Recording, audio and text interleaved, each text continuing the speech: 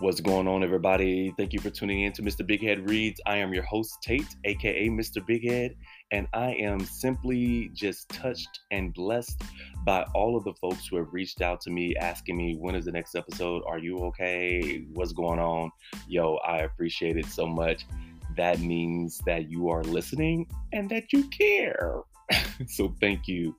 I am moving to a different model for the month of March and beyond. I want to upload episodes in a bi-weekly format. I was doing it weekly for the month of February, and also because it was, Black History Month, and it was my first month of doing podcasting. I wanted to create a momentum, and so that was really the goal, to do it weekly. But y'all understand that I just moved, have a new job, trying to get acclimated, and life is lifing, okay? So I needed to be a little bit more realistic on what I can accomplish and produce. So bi-weekly episodes, I promise you all, every other Wednesday there will be a episode. So thank you all for chiming in, checking in on me, and listening and subscribing and liking and commenting. Please do not stop. Share the episodes with your friends. Have folks to follow me, subscribe to the YouTube page as well, because we're going to be doing videos as well with continued interviews with different folks, okay? So be on the lookout for that. As I mentioned before, I am now in the DMV area. It has been really hard. I'm not going to lie to you. I have been exhausted since I got here. So some folks has been hitting me up, want to hang out, stuff like that. And I'm not being funny, I promise. It's just that I don't have time right now. I'm just trying to find my pace, my schedule, and then I will, be outside. So especially in the late, during spring break, because the cherry blossoms are soon to come. And I love being out there and taking pictures with those beautiful, beautiful blossoms, or cherry blossoms. And all of the other things that DC has to offer in the springtime. So I'm excited about that. My work, as many of you all know, I work in diversity, equity, inclusion. And while I might be in a state that is supportive of this work, well-funded, folks really, really want to see this work happen here in this state, it is still a lot going on. And some interpersonal issues, just a lot of drama, just a lot of people who think that they know it all, and folks think that they should, have their say in how this work should be administered and how it should be done. But so I'm just the new kid on the block and just taking it in, understanding the political landscape and the red tape around certain things. So pray for me. Okay, and if you don't pray, meditate. If you don't meditate, write my name on the wall. If you don't write a name on the wall, light up a blunt. I don't know. Just keep me in your thoughts, all right? But I can't complain too much, because at least I'm in a state that supports this work.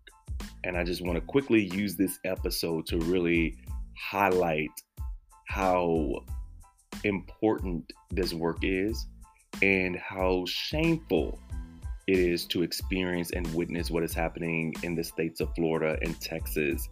And I am a native of Texas. I'm a Texas boy through and through, but I am ashamed by what is happening in the state of Texas. I was working in Florida for about a little over a year doing this work, and then I left for obvious reasons, and then took a break in Texas. So I was in Texas for about a month. And during that time, I was just, talking to some DEI professionals down there who are concerned about their job security and is concerned about this work, falling on broken ground, or folks who are not really passionate about this work and really want to see it happen in their institutions and establishments. And so if you are in DEI, you're in Texas, you're in Florida, hit me up. Follow me on LinkedIn, Tate D Brooks, TaitDBrooks. I would love to just, talk to you, encourage you, share support, share resources. I'm just got on the phone with a few folks from Florida last week, and we're trying to develop a support group for those who are concerned about job security, who also concerned on how to combat the clear miseducation about DEI.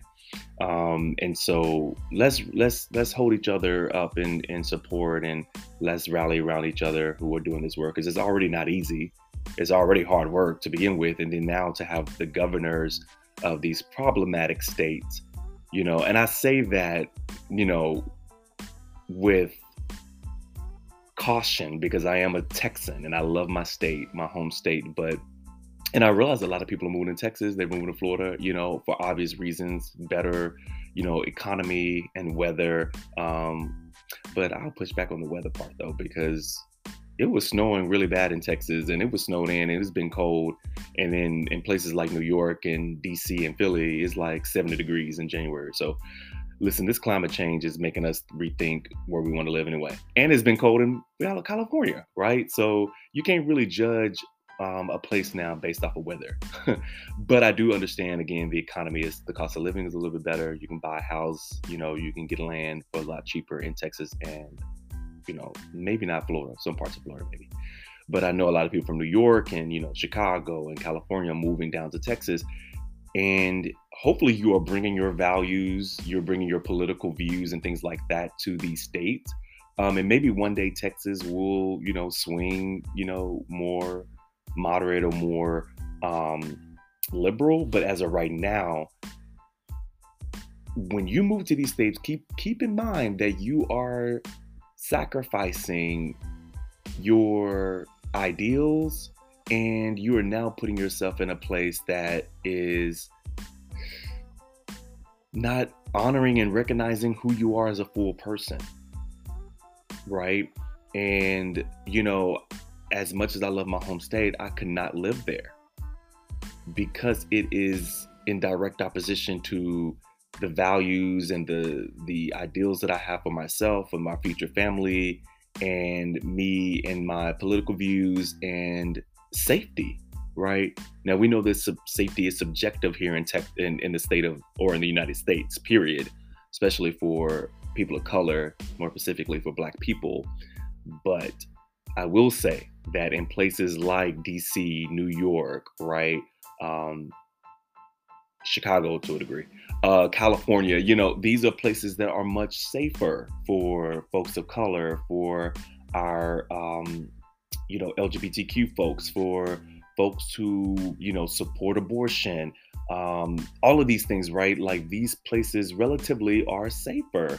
So you're gonna lose some, you're gonna gain some stuff when you move. So just keep that in mind. But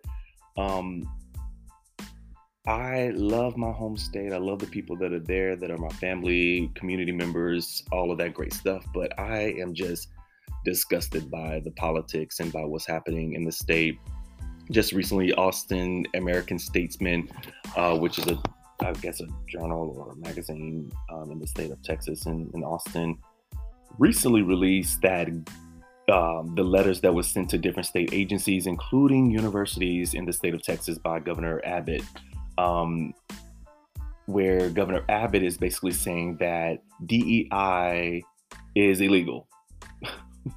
That when we consider DEI in our hiring practices, it is illegal and it violates state and federal anti-discrimination laws. And I'm gonna tell y'all right now that hurts me, that someone who is in power is so ignorant, and that they are spreading this miseducation to the point now where universities are now withdrawing their DEI initiatives and efforts.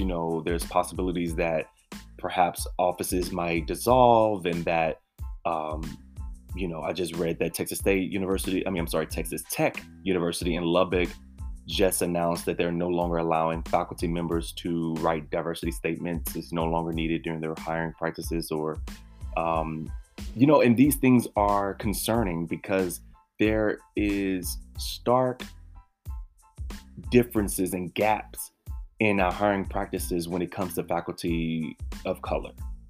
And we know that through data. We know that there are institutions that has disproportionately displaced Black folks and Latin folks, Latinx folks when it comes to their hiring practices, right? You have institutions that have well over 80% faculty that identify as white. And DEI exists to bring these truths to the forefront, right? That is a part of DEI is truth telling. That's what it is. It is not discriminatory. It is not illegal. And I just think for him to say that is absolutely disheartening. We understand, especially those who are true DEI practitioners, we work in tandem with the federal law, right? Because we understand that under the federal law, it is illegal for employees to discriminate people based on age, right? Based on genetic information, your national origin, your citizenship or immigration status, pregnancy, race, color, religion, disability, sex, military status. All of those things are protected classes under the federal law, and DEI works in tandem with that. It is not in direct opposition of that. We are working together, right? The Civil Rights Act in 1964, which was created or drafted by the president at that time, which was Lyndon B. Johnson, who is a native of Texas.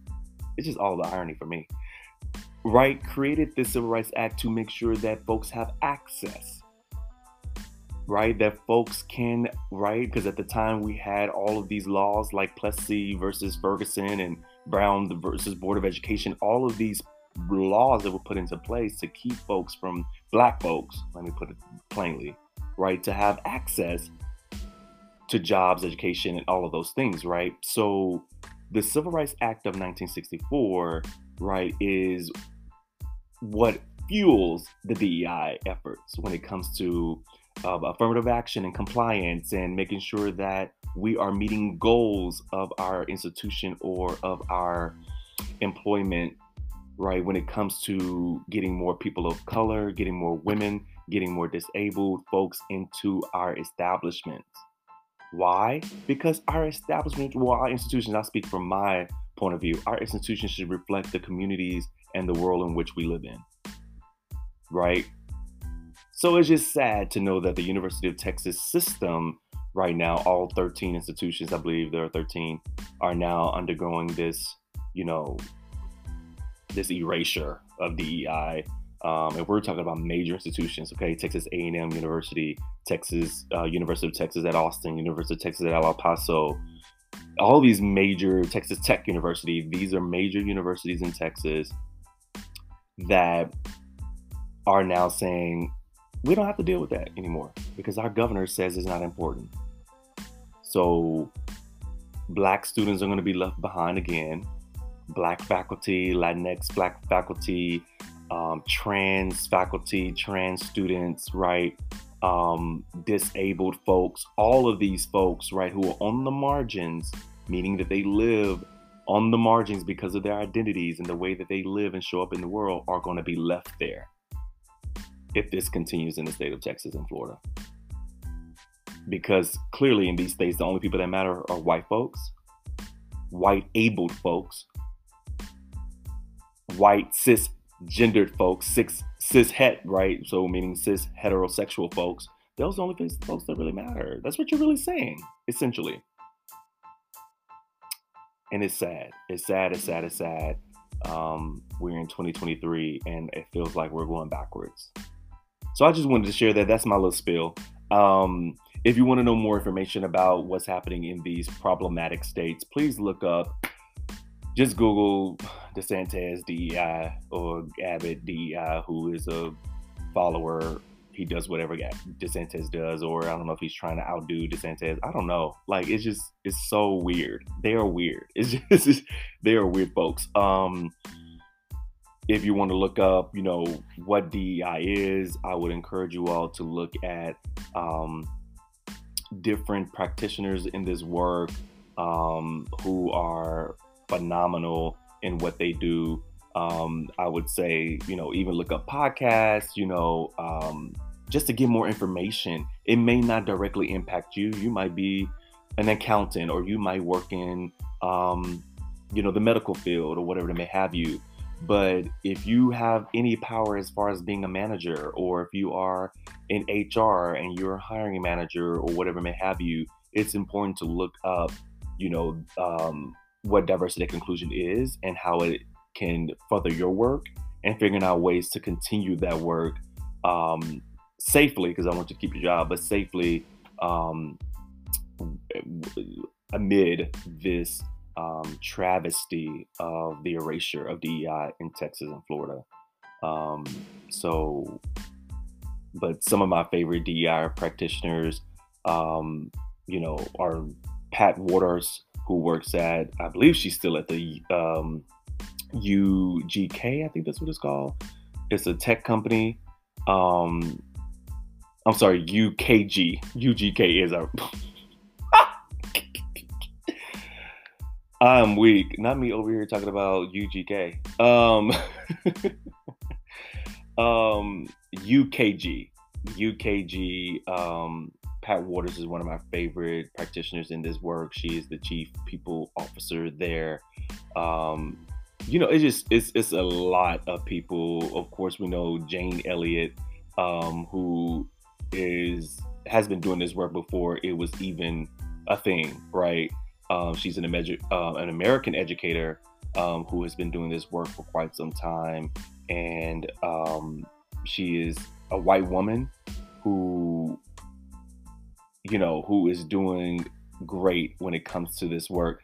I'm actually thinking about highlighting one of the books that I've been reading, and I reread a little bit on this podcast, but I don't want to bore y'all, because I also don't want to not saying DEI is boring, but I don't want to use my platform to be talking about diversity and inclusion, even though, because it is what I do, but I also don't want to I want to have a break from work, if that makes any sense.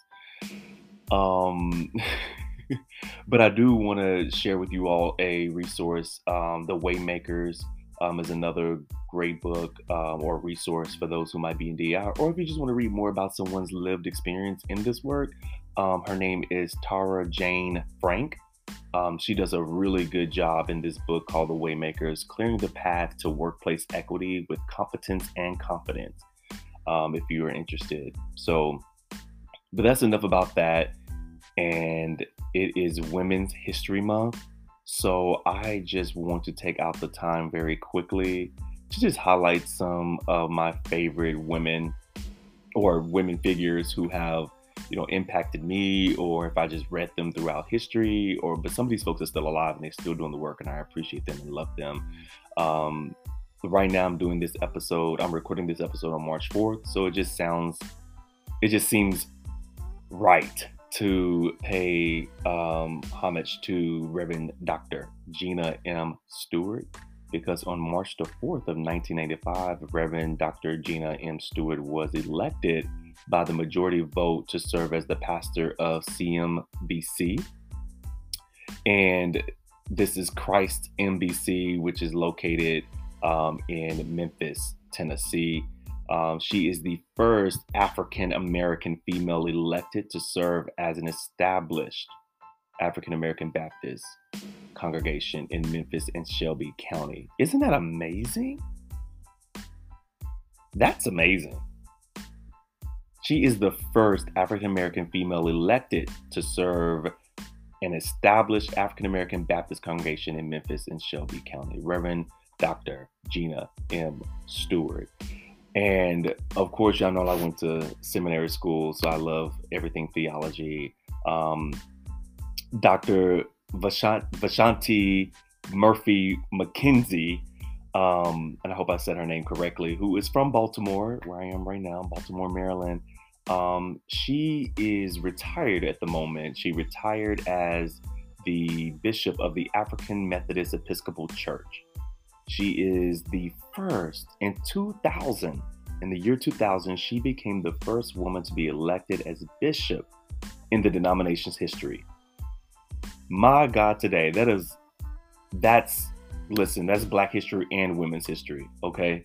So AME is one of the very first Black organized church organizations in the country. So for her to be the first in the year 2000 is quite remarkable, and a shame, but remarkable, you know. So these are women in ministry who not only are just confined to the pulpit, but they have done remarkable work in the communities, right? And so we want to make sure we pay respect and honor to these women as they are still alive, still doing the work. And, you know, and so I just want to highlight some Black women, Latinx women, queer women, coming up in these in these future episodes. So please be on the lookout for that. I'm coming back. I promise. We are going to be doing some book reviews. I love that you all have been reading some of the recommendations I've given. So shout out to you all. Thank you for DMing me saying, thank you for this recommendation. This was dope. So continue the work, continue it. The next episode, we're going to be talking not with, but I hope maybe, I don't know, I might reach out to her. But we're going to be talking about Red Lip Theology by Candice Bimbo. A few of you all who follow me on Instagram know that I promoted her book on TikTok and Instagram, and some of you have read it. So we should definitely dive into it, and we are going to talk about it. So yes, if you haven't already, you got a week, okay? Read Red Lip Theology by Candice Bimbo. It's a fun read. It's a great read. Reframing theology in the way that we see it, and she is the one to do it. A reformer, a woman of thought, and a woman of courage. And so I'm really excited to talk about her book in the next episode. Red Lip Theology, go grab it. You can grab it on your audiobooks or go into her website, CandiceBimbo.org, and purchase the book from her. All right. So let's stay encouraged. Remember to subscribe, like, and comment. I appreciate you all so much. Thank you all for your love, and I appreciate you all sticking in with me, okay? So I hope to see you all, or I guess not see you all, but I hope that you all are listening next week as we continue these bi-weekly episodes moving forward. And listen, tell some woman that you may see at your job or at your church or even in your family that you love them and thank you for the work that you have done, right? They ain't even got to do anything major. They could be a stay-at-home mom, but they cleaning that house, right? They could be a bus driver. Listen, they driving them buses, right? So whatever they are doing, whatever woman that is in your life, respect, honor, and give them their flowers this month, all right? Do it every day, but this month especially, because this is Women's History Month. We are celebrating women, and I want you all to be excited about what's going to happen in the future regarding this month and all the things that's coming in the future. I don't even know what I'm talking about at this point. I'm delirious. Like, comment, share. All right. Love you all. And remember to read and be good to somebody. All right. Talk to you soon.